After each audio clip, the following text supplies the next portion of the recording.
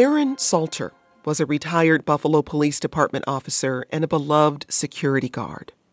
Pearl Young was a longtime substitute teacher for Buffalo's public schools. She was originally from Alabama, but had lived in the city for decades. Roberta Drury was 32 and vibrant and outgoing, according to her sister. Ruth Whitfield had stopped at Tops Friendly Market after visiting her husband in his nursing home on Saturday. Some of the other victims who lost their lives in the mass shooting in Buffalo, New York this weekend were Deacon Hayward Patterson, Marcus Morrison, Andre McNeil, Geraldine Talley, Celestine Cheney, and Catherine Massey. The Department of Justice is investigating the attack as, quote, a hate crime and an act of racially motivated violent extremism. 10 were shot and killed, 3 were wounded. 11 out of the 13 victims were Black. As we continue the conversation about the tragedy in Buffalo, we look at the history of race in Buffalo and America. After the break, we'll talk about the role of white nationalism and extremism in the attack. But first, we start the conversation in the community that's been affected most by this tragedy. I'm Jen White, and you're listening to the 1A podcast, where we get to the heart of the story. Remember to join future conversations, download our 1A Vox Pop app, and leave us a voicemail.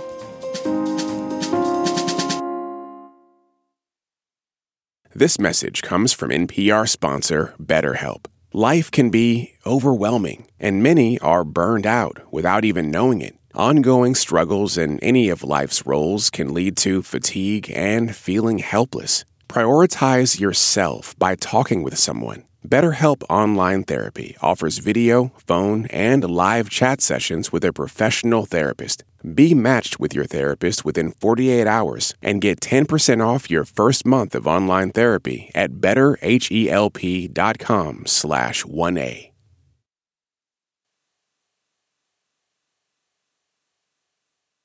Let's get into the conversation. Earlier, we spoke with Pastor George Nicholas of Lincoln Memorial United Methodist Church in Buffalo, New York. Pastor Nicholas, thank you for joining us. Thank you for inviting me. It's an honor. Since the shooting, how are you holding up? How was your congregation holding up?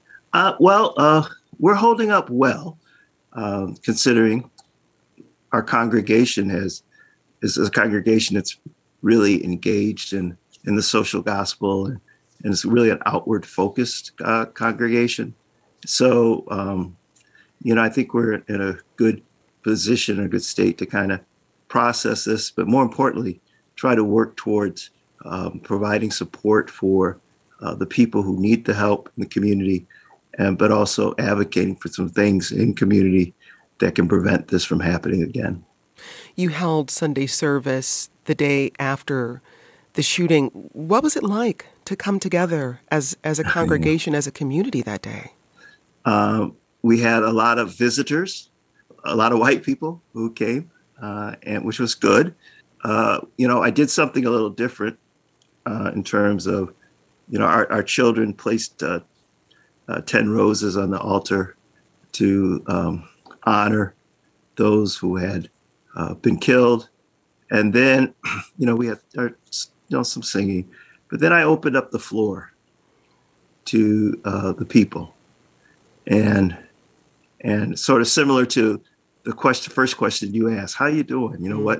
What are you feeling in this moment? And one of my members, I specifically called out. One was one of our young ladies, Janaea, one of her teachers. She's a high school girl, and one of the women that was killed on Saturday was a substitute teacher. And she had connected with Janaea. And so she was really heartbroken by that. And then one of my other members, Ebony, her uncle was murdered. And I felt felt good about our community that they felt like they needed to be. I mean, it would have been easy for both of them just to, pull the sheets over their head on Sunday morning and say, not today. But it was important for them to be in that space. And they both gave powerful testimonies. And then, as it turned out, there were other members who were connected to some of the people that had died, and they shared. So we just took some time just to hear from folks about where they are, where they see God in this, where they see themselves in this moment. And so I thought it was a really beautiful moment. But really, our country needs to repent of the evil it has inflicted upon the indigenous people, upon African people in its creation of this republic. And all throughout our history, Black folks have been othered from its inception, 3/5 of a man. We've been marginalized. Bodies of our women have been objectified, and we never as a nation have really acknowledged this truth in a real meaningful way. And so whenever you don't acknowledge some real egregious behavior, that behavior has a tendency to repeat itself in different forms. This event on Saturday is an extension, right? It's another chapter of the assault upon Black bodies that we've endured since we reached these shores. And I'm hopeful that at some point, what is it going to be that's going to get us as a nation to acknowledge the past harms, the current practices, and really seriously work to try to change. You've expressed a lot of frustration about the politicians who've visited Buffalo in the last few days to offer their condolences. President Biden is heading there today. Is that what's at the root of your frustration, or is it something more? I mean, my frustration is just the dehumanization of Black people in this republic. Another root of my frustration is as a Christian pastor to know that, not all of my colleagues share this same intensity about how immoral Black people's experience in terms of living in this republic has been, and how the church has been complicit in many ways in that. And my frustration with politicians is this, and we are grateful, and I guess I'm supposed to be participating in some of the stuff with the president, whatever. However, there has to be a sense of urgency to prioritize the conditions of Black people in America. The COVID-19 experience exposed the vast health disparities that we have in this country. And one of the things I do is I do a lot of work around health equity here in Buffalo. And the fact that in that same community, the tragedy didn't start at 2:30 on Saturday. The tragedy is the fact that in that very same community, there's such high rates of hypertension, diabetes, heart disease, asthma. In that very community, there's this, environmental challenges with air and water quality. In that very community, many of the parents in those communities are forced to send their children into schools that are struggling. And the urban educational experience is not the same as our white brothers and sisters in their suburban environments. The tragedy is that when you think about that supermarket, is one of the few venues that people have access to healthy food, right? And now the shuttering of that market has created a food access crisis. Whereas if that would have been in a market at a suburban area and it had to shutter, there are other markets that are within, proximity, where those communities could continue to shop and get the things they need for their family. As you said, in the coming weeks, there will be talk of accountability and the charges faced by the alleged shooter. But apart from that, what does your community need right now and beyond this moment? Right now, we need people to care beyond the outward visible and important actions, the vigils, the prayer times, the president coming in, the memorials, the things of that nature. Those things are important. And it's ritual is very important in the African American community, especially the ritual of mourning and death and funeralizing. But we need folks to really make a commitment to invest their time, their resources, to creating the beloved community that we so desperately need to have in our community. To look at the quality of life factors that so many of our people struggle with, and say, how do we as a country, as a community, as a city, as a state, what have you, how do we create the beloved community where people not only feel safe, but they're in spaces where they can live and prosper, and to not be so inflicted with chronic diseases, to be able to send their children to school, that they're excited about the educational experience and the future for their young people, where we don't have residential segregation, where we have good air and water quality, to work towards building that, right? That's what I think, I hope a place that we get to. That was Pastor George Nicholas of Lincoln Memorial United Methodist Church in Buffalo, New York. Here with us to talk about the history of that community is Henry Louis Taylor, Jr. He's a professor of urban and regional planning at the University of Buffalo.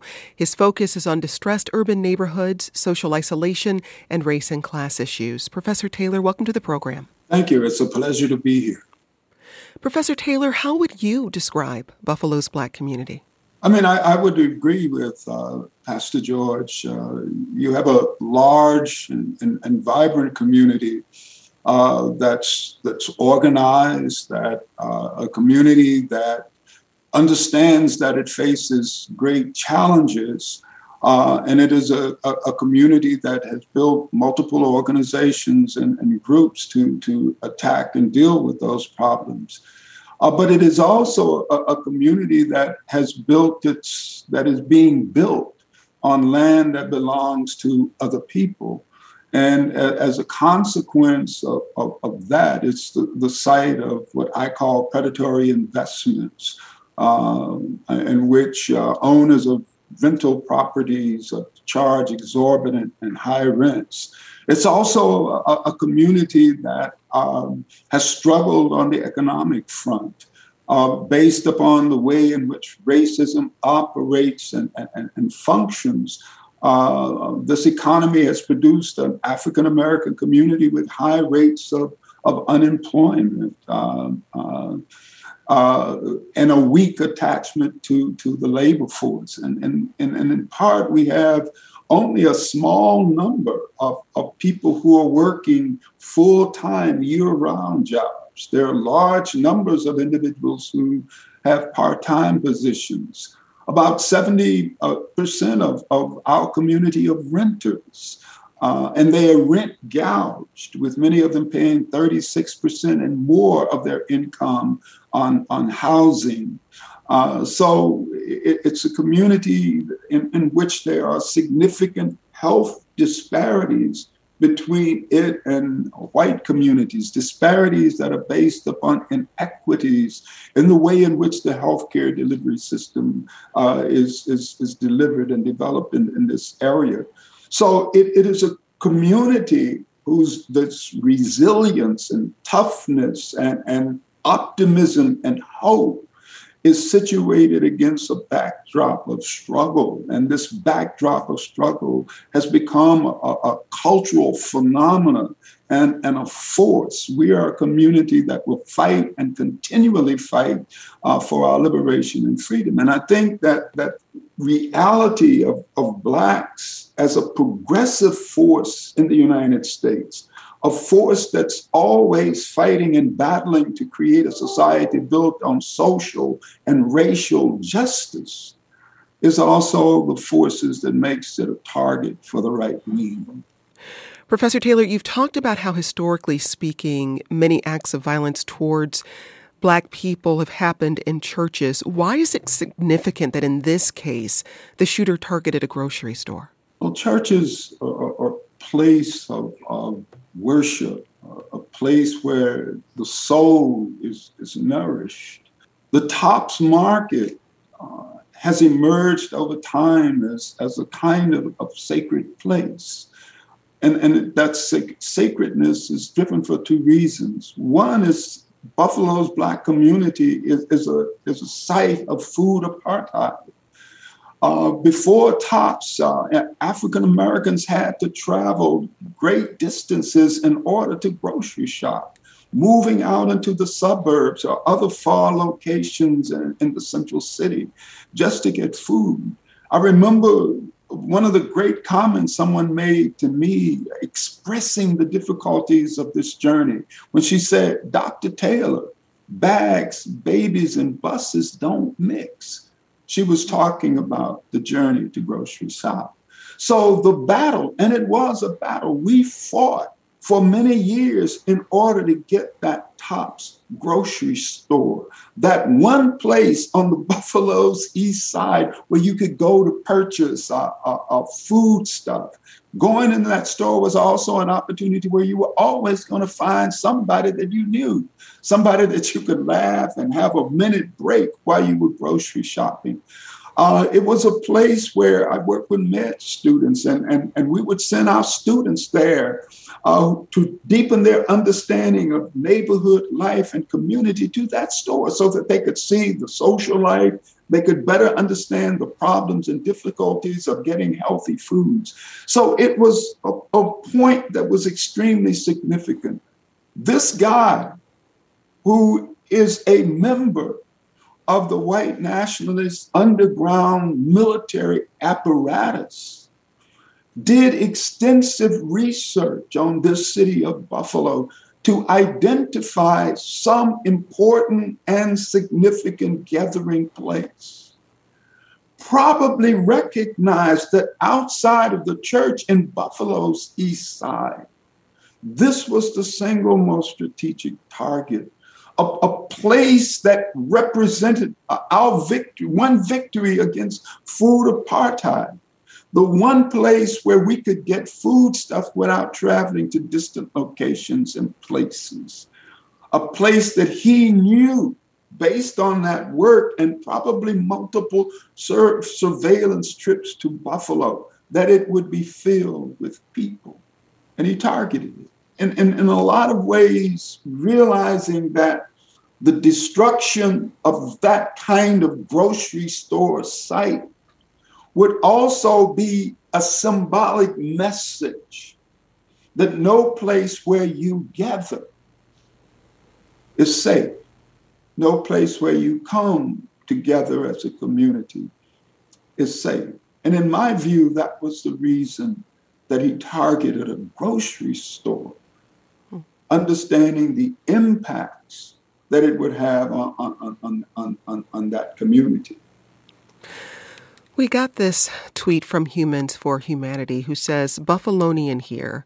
This nation has become inured to gun violence. We see it. It appalls us. We do nothing. This conversation is hollow. It feels like going through the motions. We comfort each other in spite of this dystopia we've created for ourselves, yet we persist within it." And I'll just say first, Professor Taylor, I hope no one listening is comforted by this conversation. I don't think comfort is what we're trying to do necessarily.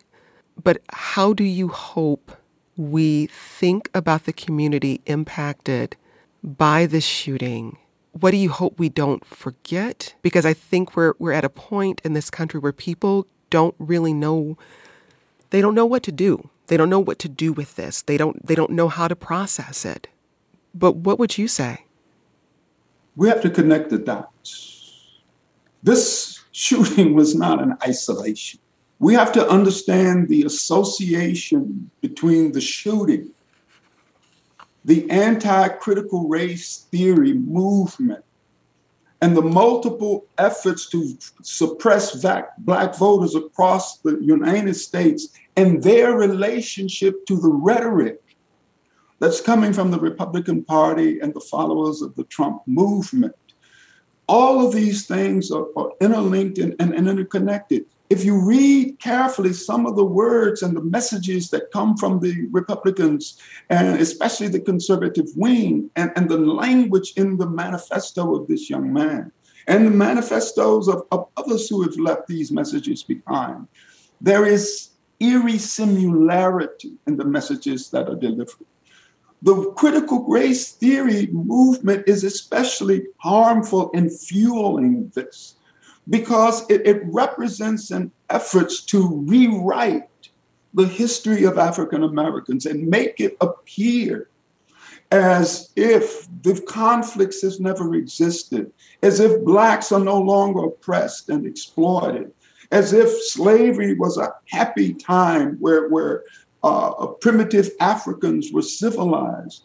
It then makes it easy for people to believe that Blacks are thriving, that they're taking jobs and opportunities away from whites, while at the same time hiding the kind of precarity and economic volatility driven by this current economy.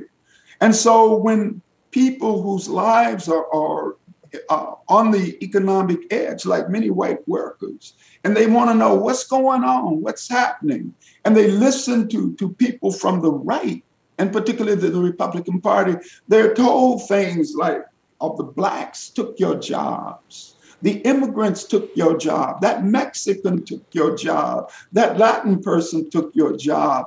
Your economic insecurity is based on them.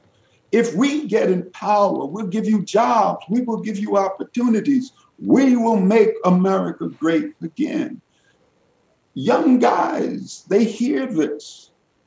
They translate it into their own realities. And these become the foot soldiers for these underground movement. And these are the ones that become a threat. How do we respond to this? I think we respond to it at multiple levels. At one level, we respond to it by continuing to elect progressive people to political office and continue to battle to control government at all levels and to keep them out of the hands of the right-wing forces in this country. The second thing is we continue the battle to improve in our lives down in our neighborhoods and communities. In a place like Buffalo, that means a battle to end substandard housing and rent gouging. That's one of our top problems, a root problem. And by a root problem, I'm talking about a problem that generates all other types of problems that we face. For example, we believe that the conditions inside of these housing and neighborhoods are producing the health-based issues. They're creating the issues that thwart education and the like. So that, to me, is our response to the conditions that we see face.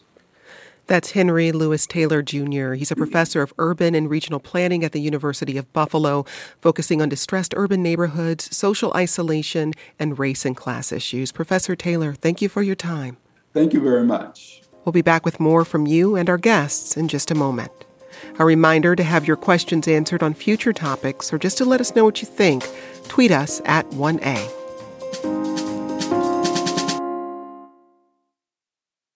Let's get back to our conversation about white nationalist violence and the shooting in Buffalo, New York.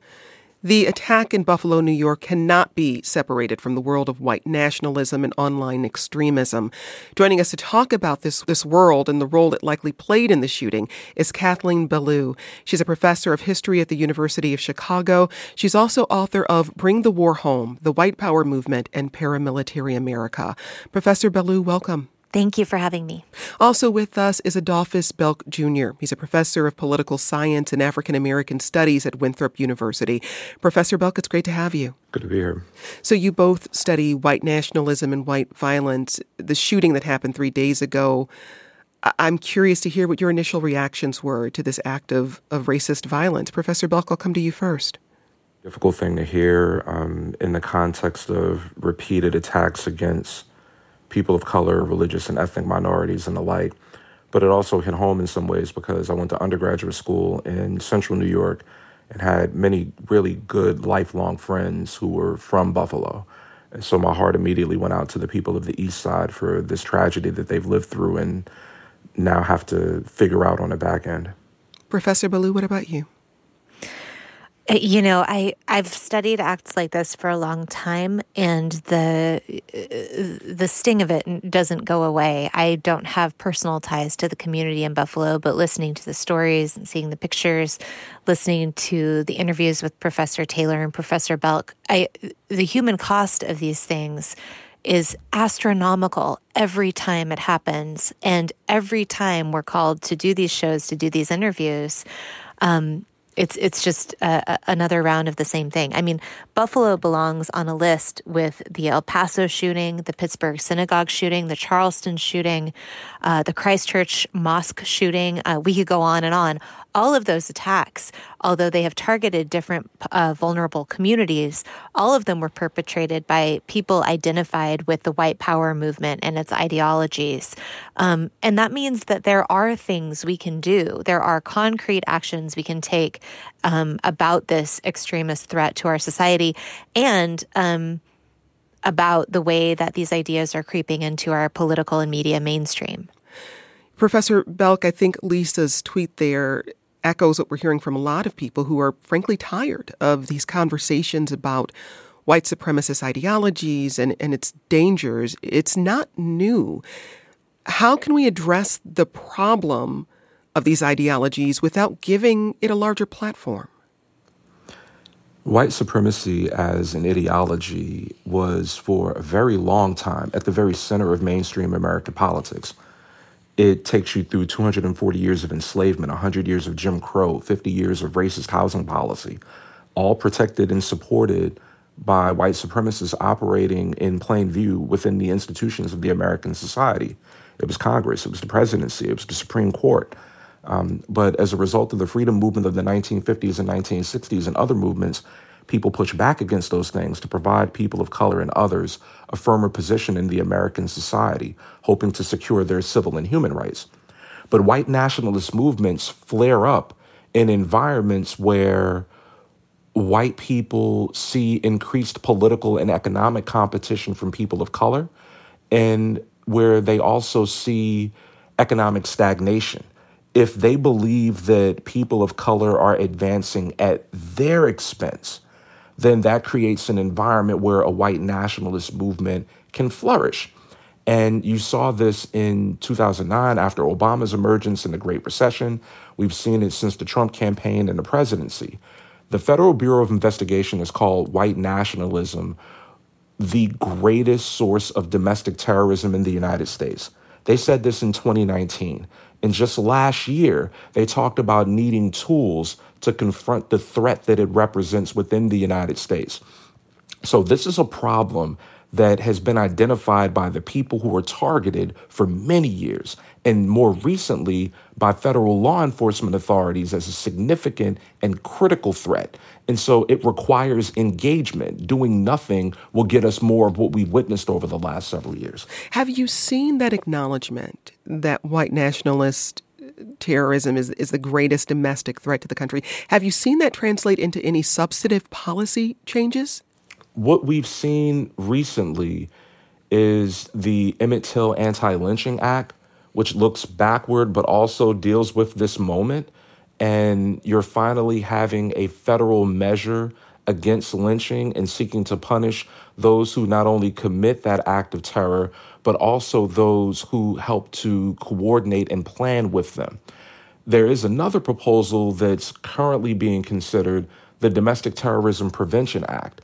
And this would offer yet another tool to confront this particular problem head on in looking at the threat that white supremacy poses, the way that white nationalists have sought to organize and recruit using the internet as a fertile ground to recruit people not only like the assailant who committed this particular atrocity, but people from law enforcement organizations, military organizations who have combat training and knowledge in order to strengthen their ranks and to execute similar attacks. So a proposal like this could go a long way to confronting the problem as it is manifesting itself. Here's an email we got from David who says, instead of focusing attention on the shooter and weapons used, there needs to be a wider and more intense shaming of the sources of indoctrination that impressionable young man, the hateful groups, bloggers, pundits, and podcast influencers that fertilize and cultivate the very ideas that lead to such heinous acts. And we should also say that another major difference between acts of racist violence in the past and those we're seeing today is this disturbing trend of live streaming. Professor Ballou, how has this changed the landscape of white violence when it can be so easily broadcast and shared? So the white power movement has been using the internet or networked computers in one way or another and using social network activism to spread these ideas since the 1980s. So this is not new. They were certainly early adapters. But what is new, of course, is the same thing that has impacted everyone, right? Which is the centrality of social media in our lives, the amount of our life that happens on computers, especially during the pandemic. And this is intensified by the social isolation of quarantine and the way that the pandemic has moved so much of our lives online. That means that this is just much, much bigger and faster and more dangerous than it was before. And in the case of looking at live streaming, I believe the Christchurch gunman was the first to live stream the attack on the mosques in New Zealand. And certainly that gunman seems to have been a major inspiration for this one, not only in the live streaming, but also in the manifesto document, which in Buffalo is largely cut and pasted from the one in Christchurch. So we have direct lines of radicalization from one shooter to another. One reason that looking at this is important is that these documents have tactical information that shapes the next attack and makes it easier to elevate the number of people killed. But there are also the ideological underpinnings, and that comment is a good comment. I think we need to be thinking about accountability and the way that these ideas run from the fringe well into our mainstream. Professor Belk, the most recent FBI crime data shows that in 2020, 35% of reported hate crimes were motivated by anti-Black bias.